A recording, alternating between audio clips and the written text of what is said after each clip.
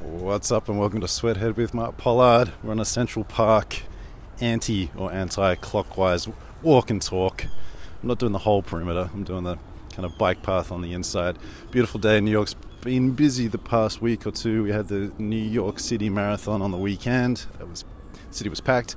Then on Monday the US opened up its borders to a lot more people, so seeing a lot more suitcases around, and even now in the park it's quite busy and lots of groups of people out together without masks, so maybe a sense of normalcy. Normal's boring, but I guess we'll take it for a while, right? Sense of normalcy coming back.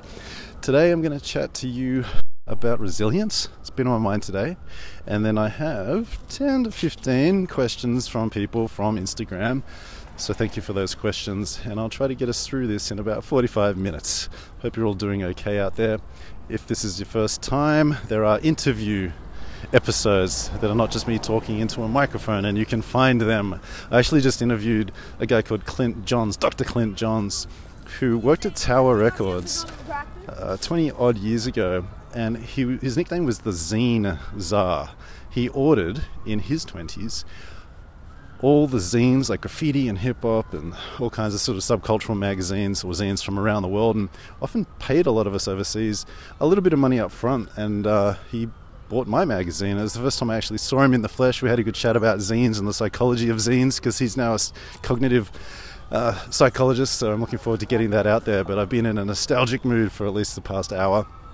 Not too much to report from a Sweathead point of view. If you're doing the accelerator with us, awesome. We're now in week 2 of 7 or 8 week program, right?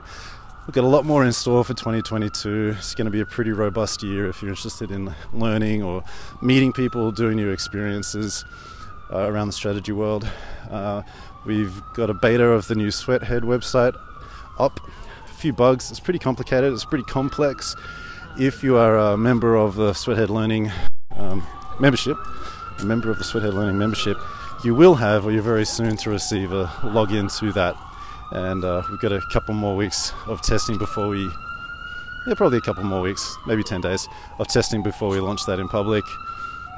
Otherwise, don't know, just settling in for the holidays and trying to do some good work before the year ends. I want to talk about resilience right now. It's on my mind because there's a little email popped up this morning about doing a kind of talk about resilience. And my initial reaction when people ask about resilience or grit is like, I don't feel I have a lot of it. It's quite funny, right?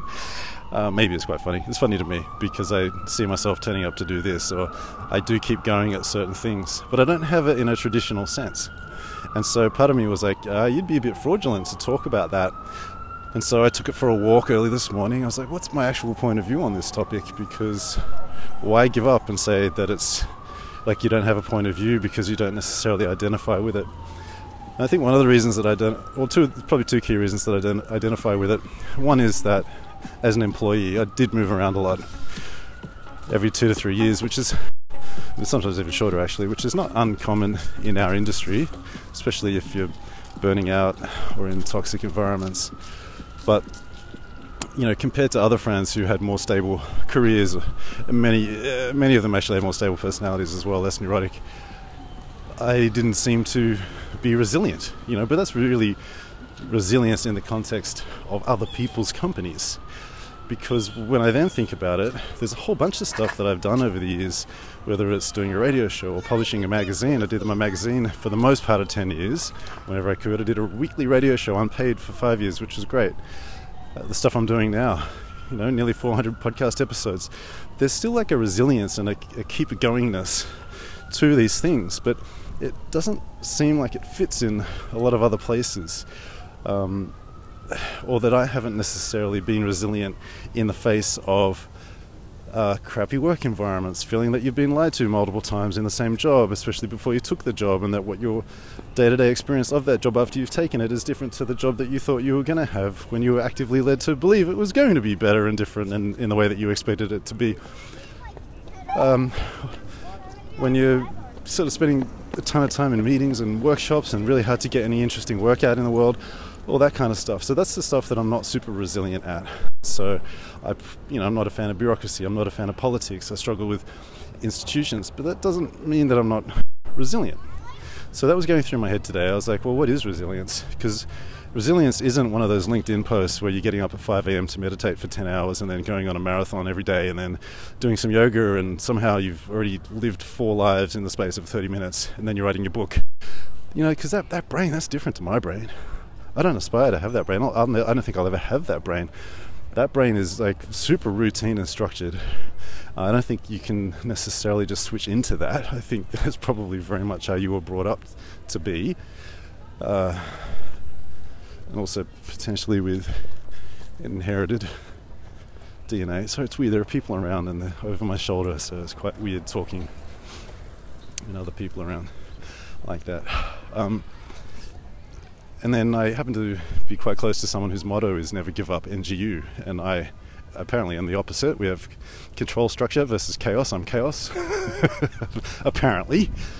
And so I sort of have had a couple of decades of this narrative that I give up at stuff, which doesn't really fit with what I observe of myself. Like, I give up the things that I don't feel are real to me and that I don't feel that I have to suffer through. I'm using that word suffer in a light way, that I have to put up with just because they happen to exist. And so for me, you know, resilience is not about being tough. It's not about grit. It's not about getting over things. It's not about being hard. It's not about positivity. I kind of see resilience, at least in a way that it's useful to me in my life, as creating. That in spite of going up and down, in spite of maybe spending time in dark places, in spite of every now and then perhaps burning out, a few months later, a few years later, you get back out there and you create. That to me is kind of what resilience is. And I know that might be a Western perspective. You might say it's a Western white male perspective, whatever things you want to put in front of it. But it's a perspective I can connect with that makes sense. Because the opposite narrative, that in not putting yourself through systems that you don't feel alive in, that's being resilient, that resilience is putting up with stuff that is inhumane, that's like a whole other thing. It's a whole other thing, and it's not that I'm not built for it. I think we can all adapt, but it doesn't feel very natural. So there you go. There's some thoughts on resilience, and I'm just saying that because I know a lot of you are feeling burnt out right now and trying to work out what you want to do in life, and you've probably got other people's narratives and stories about you being emotional, and maybe some of you are prone to negative emotionality. Maybe some of you got a bouncy brain. Maybe some of you have ADHD. I'm saying this stuff not to... For no other reason that I literally talk to some of you about this stuff in groups and one-on-one, right? And that your version of resilience, if it's a useful concept, doesn't have to be someone else's version of resilience. And one of the things, and I'm probably older than most of you listening to this, most, not all, not a competition by the way if you're older, but one of the things that I guess you start to have to examine at some point in your life is why other people's definitions of you and your words, other people's narratives about you, are things that you've believed for so long. We've all probably gone through that epiphany where you're like, hang on, that person's maintained this theme about me since forever. So one of mine when I was a kid was like, you're shy. And I used to get scared on merry-go-rounds. Apparently I got scared once, and that's been brought up hundreds of times, and not in a nice way. And it's like, hey, well, why is this story coming up time and time again? And I'm picking a light one, don't worry, I'm picking a light one. Why is this story coming up again? Who does this story serve? It doesn't serve me. Why are we talking about it again? And the thing is, if you pick a word like shy or shyness, if that's even true, and I do kind of see it in other parts of the family in different generations, most of the people who are a little bit shy that I'm familiar with, in my family at the very least, are also they've got quite vibrant internal lives. So perhaps that shyness has pushed them in, who knows whether it's nature or nurture, but they're quite expressive just in different ways. And so at some point you have to start answering back to the narratives that other people hold about you. So you're shy, and that might be a bad thing, with like, well, hang on, maybe that's why I sat down and wrote a thing today, or maybe that's why I did something that was actually constructive and creative, which is more than whatever's happening right now. There you go. Little meditation. Might have made sense, probably not. Finding this experience with a lot of people around quite distracting and unusual. Let's get into some of your questions. We've got quite a few. If you respond on Instagram to one of my posts about giving me a prompt or a question, first of all, thank you. I won't get to all of them. If you don't want me to use your name, write Anon, A-N-O-N. And there's a pretty good chance that I won't mention your name. But who knows? Who knows? First one is Nice Brise. It's not entirely the real name, but anyway. Why is branding different in advertising, marketing, and a discipline of its own? I think I know what this question means. It's one of those questions we got to pull apart. So the question is, why is branding different in advertising, marketing, and a discipline on its own? I mean, in its most general sense, branding is probably not different in advertising and marketing, because in one kind of categorization, you could argue that branding is a subset of advertising or marketing, and that advertising is a subset of marketing. You could argue that.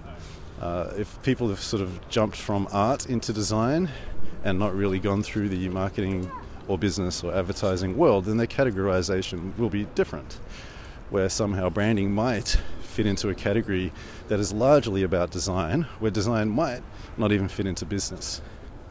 Does that make sense? It just depends how you categorize these things. So I don't think branding is different in advertising or marketing. The people in those fields might have slightly different points of view, although advertising is one of the P's, to be simple, of the 4 P's of marketing, even though most marketers don't do 4 P's anymore. And the P that it is the P that it's connected to is promotion. I have a feeling what you might be thinking about is how there has been this explosion, especially on YouTube and Instagram, of these communities and subcultures and community leaders, where there seems to be this group of marketers, there seems to be this group of advertising people, there seems to be this group of design people, and now there's this kind of interesting coming together of brand strategy people. Personal experience is that a lot of the people in that brand strategy space on Instagram actually are designers, possibly art directors, definitely designers, and quite close to, I guess, the Chris Do world, where a lot of the talk is about either building a personal brand or how to sell $10,000 strategy project. So what the splintering that you might be seeing there could be more how you're seeing the constellations of these communities on Instagram or online, rather than how they've traditionally existed. Because traditionally, branding, advertising, and marketing are very close. I hope that works. I do think it's been interesting to watch it, the sort of brand strategy world in recent years, because that world is actually quite different to the world that I grew up around, which is more the account planning world. Like I said, the brand strategy world online, the main communication or the main talking points right now seem to be about how designers can sell strategy to increase their perceived value and also the amount of money that they make. It seems to be one of the big focuses of that community right now. Whereas in advertising, the strategist has traditionally been called the account planner. I hope that helps.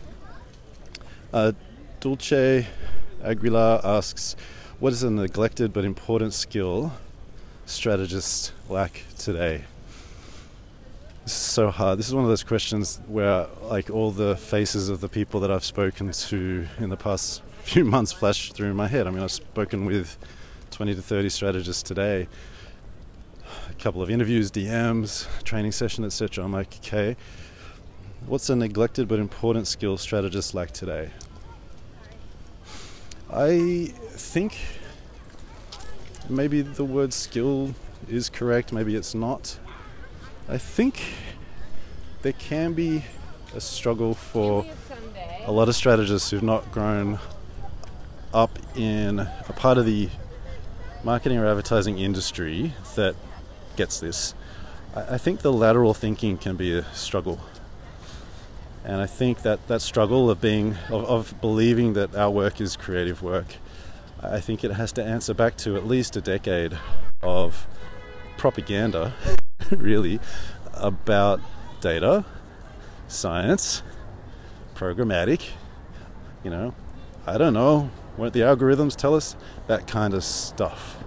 So the time that I probably spend what I spend most time getting people to try to realize is just what lateral thinking is, and lateral thinking is a term propagated by Edward de Bono. Right? And it can feel, it is abstract, it's literally abstract. And I don't think it gets the time of day or the focus that it needs to, because people are like, yeah, but what does the data say? Or what do the data say? Can you prove that? Is that a data-driven insight? Is that a bulletproof idea? All this kind of stuff. No, that's my answer. I don't think there's anything interesting or new there. Ben Imbaru asks, what's the strategy statement or insight that stopped you dead? I think that's a really high benchmark. In the advertising world. Okay, strategy statement. So we'll, situate this in advertising and strategy. I don't know. There are little campaigns that pop up every now and then where I'm like, oh, that's interesting. And the funniest thing is the first one that came to mind is, I don't know, like it's not crazy mind-blowing. It was just this cute little thought from Droga 5, 10 years ago.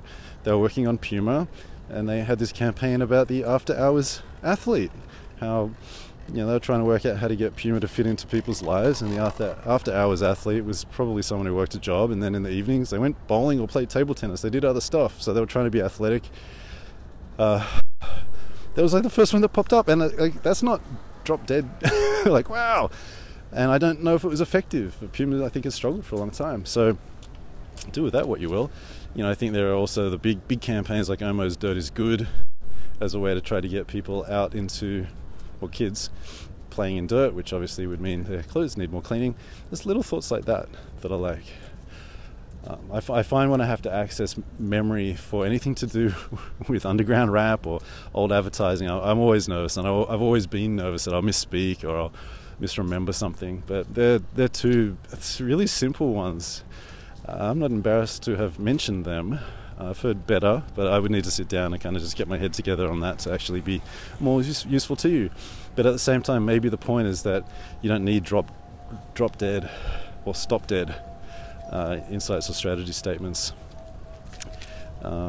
because it's going to be in the work, in the kind of creative work, the campaign work, that sort of that reaction might happen, if it even needs to. Okay, Anon, what are the tangible and intangible skills for the strategist of the future? Yeah, when we're talking about skills, tangible, intangible, hard to know what that means. I need to know what you mean by that, because then you could also split it between soft skills and hard skills, or what does it all mean? I do see a lot of the strategy work as soft skills work. Well, what does that mean? Coming up with ideas, talking to people, collaborating, running workshops. It's in that kind of Sherpa, that guidance, interaction, that energy, that a lot of the work happens.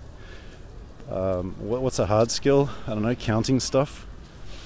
So look, some of the splitting out of soft skill, hard skill, tangible or intangible skill, I'm not sure how useful it is, but I do think that the strategist of the future is probably going to be just the same as right now.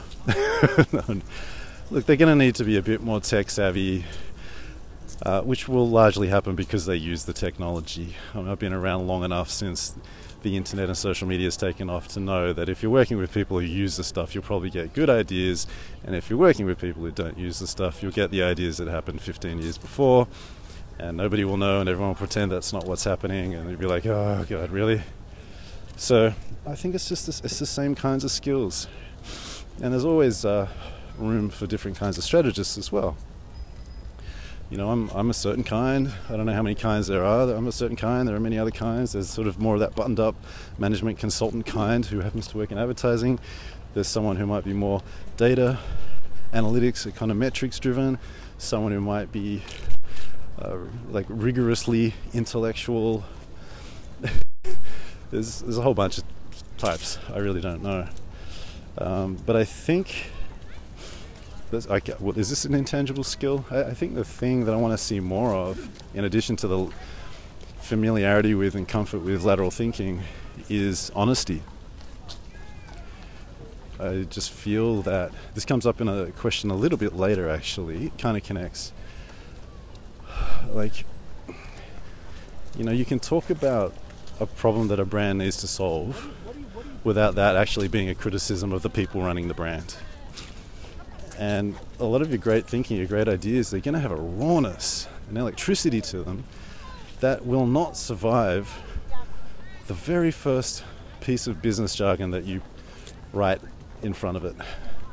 So maybe it's honesty, candidness, the ability to be raw, while also being somewhat of a diplomat.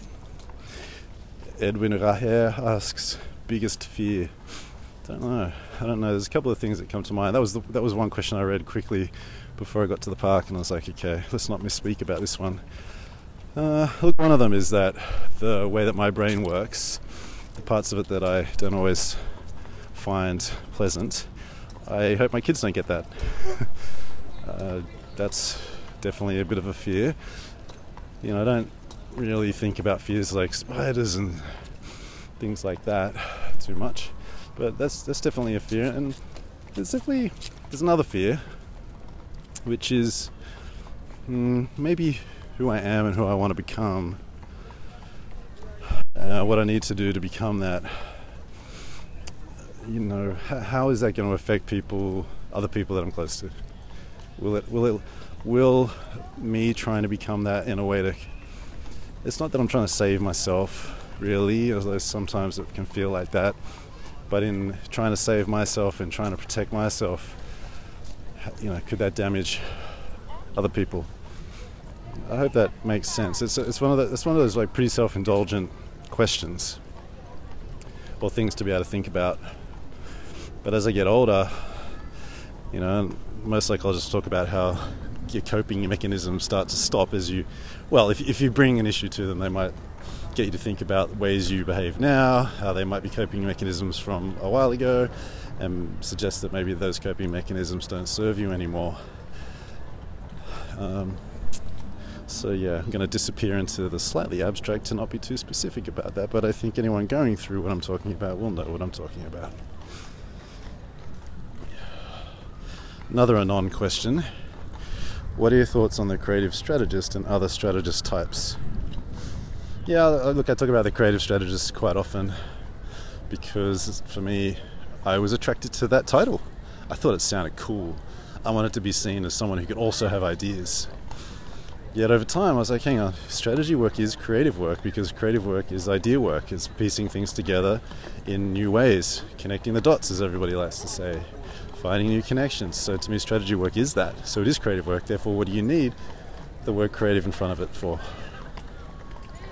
I've gone into this a little bit deeper on other episodes. I can't remember which ones, but there are different ways that title gets used. One is as a bit of a land grab, like, I do all these things.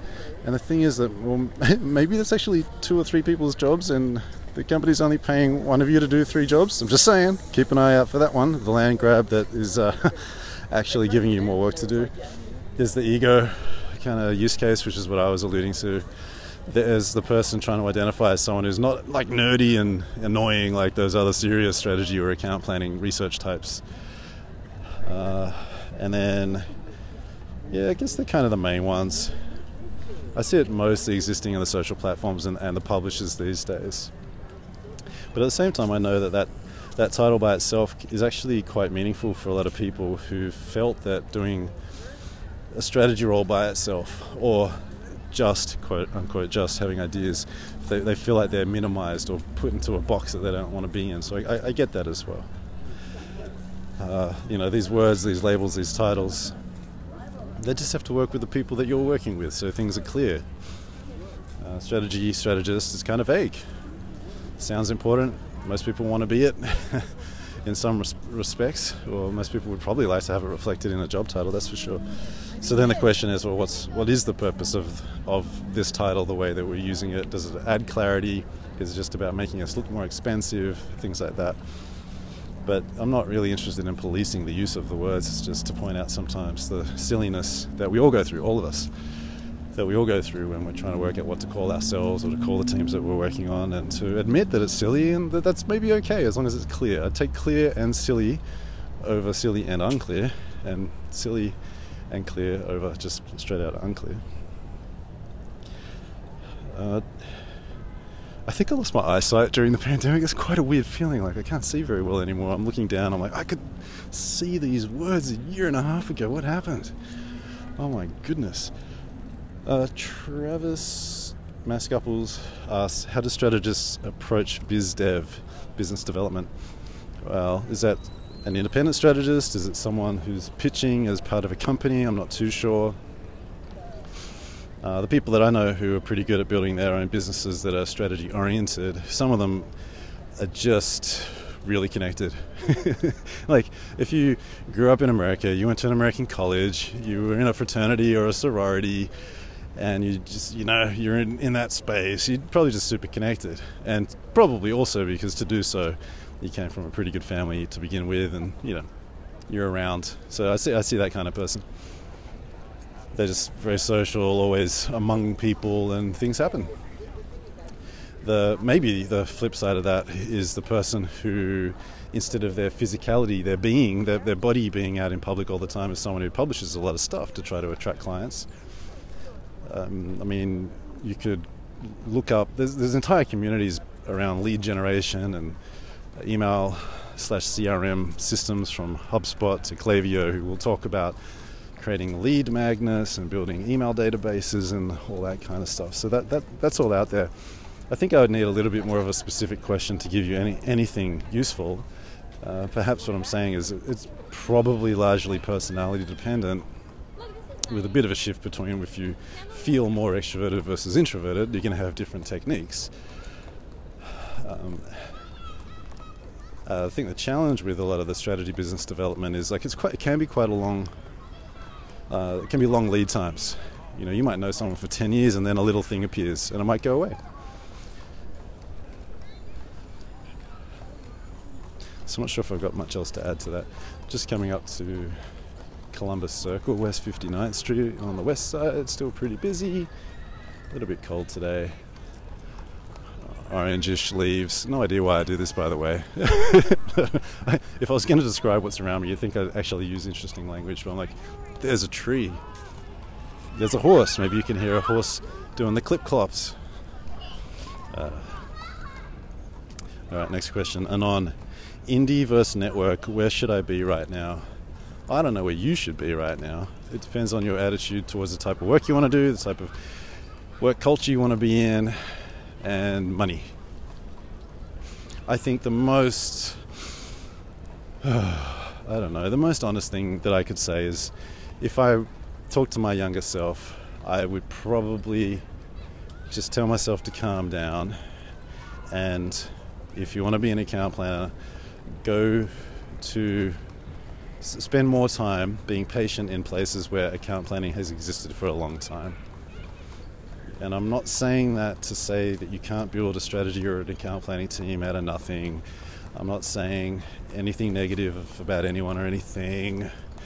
I just think that it's hard to get. And my hunch is, every now and then those lists about the top account planners or most award-winning account planners that come out, they're all in some of the best agencies in the world. So what does that mean? So you could say, well, I don't care about advertising. Okay. But traditionally speaking, account planning has been around the advertising industry, or grew up in the advertising industry. And a lot of the quote-unquote best account planners happen to be around some of the best creative teams. Prove me wrong, and I know there are different shapes to all of this stuff. So I'm not saying it's, I said tend, I'm not using absolute language. But I would encourage myself to just chill a little. And look, the hard thing is, if you're a lot younger than me, I talk to the people older than you. I talk to your bosses. I talk to them before they get the big job sometimes, and then after they leave the big job. A lot of it depends on how careerist you are. I know people who really want to be a CEO, global CEO, who the career really, really matters, and in an earnest and sincere way. And that's the way they're going to keep going. They're going to want to get to the top of a network, right? And then other people, they feel a bit quirky. They don't know if they really fit into that. Maybe they do it for a couple of years and then they're back into an indie. And other people who just stay indie. I really don't know. So you just got to sit down and work out what you're even in the industry for, work out your attitude towards money and time, and then try to get around it. And you won't know in a lot of these places right now, especially, you won't know until you get in. These questions are hard, yo. Ed Nardian, what is strategy? Are you trolling me? Are you trolling me? What is strategy? Can I say anything that's slightly interesting about this? I mean, my definition is a strategy is an informed opinion about how to win. And, you know, probably the two most challenging parts of that, one is explicit and one isn't. The explicit thing is it's information and opinion. Information and opinion. And then the unsaid thing is how you see all these debates online, which are not really around anymore, about who's allowed to say it. And you see a lot of tisking from, especially from like well-known marketing academics and marketing sciences people, with due respect, who will sort of ridicule advertising and talk about how strategies got nothing to do with it. Well, it's sort of implicit in what they say, where they're like basically trying to say that the word strategy belongs in marketing or business, but it doesn't. It's a secular word. The word strategy belonged before the word marketing belonged or happened, didn't it? No, I made that up. Totally made that up. That's wrong. So there you go. Might or might not be useful. Oh, this one's so interesting. I feel this one. So this is from Anon. I feel I am being constantly watched as a planner. How do I deal with it? Oh my God. I felt that so much in New York. I felt it so much. And there are different kinds of watching. There's the watching where they might think you're a bit eccentric. Maybe they enjoy you. Maybe they enjoy your brain. And they're like, what's going to happen now? That's group one. Group two, category two, is I don't know why this person's here. I don't trust them. They're stealing the best part of my favorite part, the favorite part of my job. My favorite part of the job. Can't speak. I don't want them here. I can't wait for them to mess up, and then I'm going to go tell everyone when they're not in the room. And then there's probably someone who's in between. So it really depends. And but I know that feeling, especially when you got someone who's more powerful, who's older, kind of breathing down your neck. Like when you're doing a workshop, if you're in the same room and you're writing stuff up and they're kind of hovering around you, it's quite weird. You can almost feel their air, their breath on your neck. Or you're trying to think slowly, you're trying to bring other people into the conversation, they're sort of policing it. It's super weird, but your question is like, well, how do you deal with it? Well, maybe you just start off by thinking about the different categories of watching that exist. I gave you 3. And then maybe you can start putting people and their watching into categories. Perhaps you talk to them about it. I'm assuming there's a big power differential if this is something that you're asking me anonymously, that it's someone who's quote-unquote higher status, at least in the traditional senses, than you. Yeah, dunno. It can keep you on edge, and if you're on edge, maybe you're not able to kind of finish your thoughts. So perhaps what you could do is create situations, I don't know if this is a Zoom thing or a real life thing, but create situations in which you can get space, where you can actually not be watched to do your work. But yeah, it's weird. It's weird. All right. Next question. I got a few more. What's your take on meta conversations with clients, as in what strategy, how ads work? That's from Ville Herbery. What's my take on it? I think it's fine. The more you have of them, I reckon, the less good work you're going to do. It's like we have to educate each other and clients about what we do and about the research and the science that's coming out about all of this stuff. We have to. But my hunch is that the more you do that, the more it might actually be stubbornness or procrastination or just people wanting to kind of have a conversation, sound smart, but not actually do anything. So the conversations are fine, but as long as action accompanies those conversations quite closely.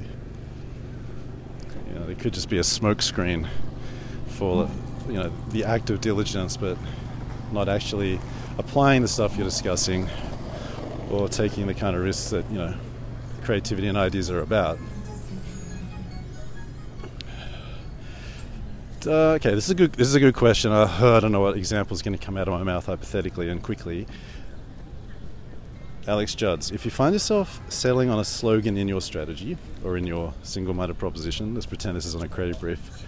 If you find yourself settling on a slogan, how do you pull yourself back? It's a really good question. And by the way, I think it's totally fine to write slogans, but I just wouldn't include it on a creative brief. Use whatever writing tools and techniques you need to use. Let's say, I know people kind of collect, there's a whole library of slogans using the word find. You know, find your comfort, find your edge, find your this, find your that. I think it's allowing yourself to write that stuff and then saying, how do I make this not sound like a slogan? What does that mean? Well, you're trying to find the theme in that slogan. A slogan's usually going to be probably around 3 words, right? 1 to 5 words. Let's say that. And you're identifying the theme that's in it.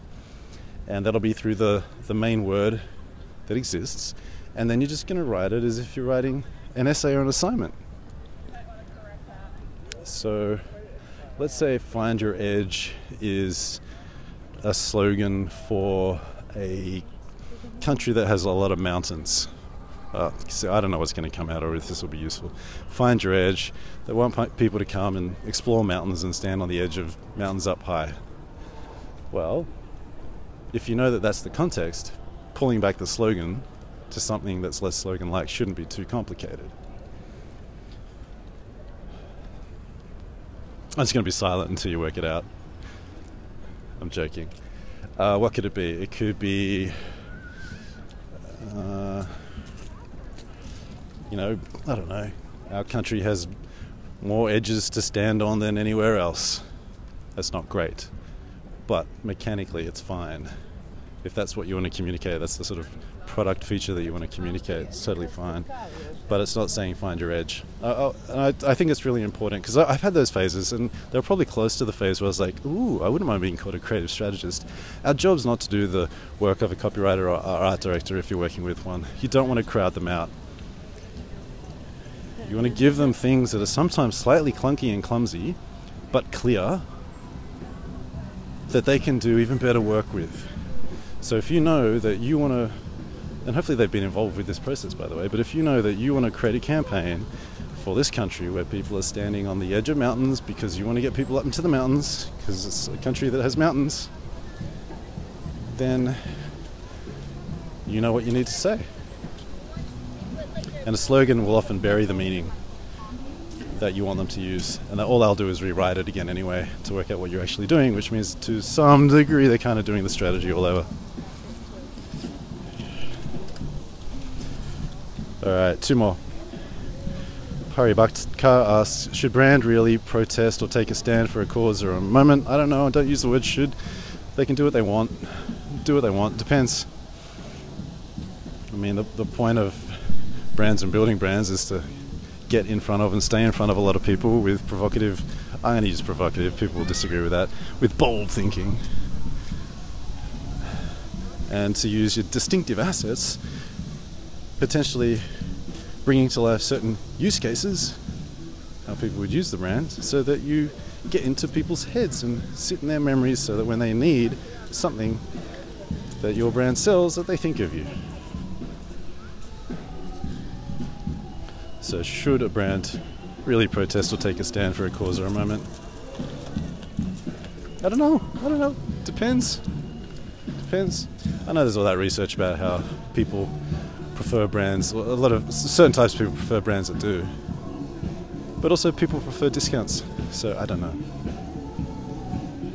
Chelly asks, how to keep moving forward and utilize momentum to propel forward on projects.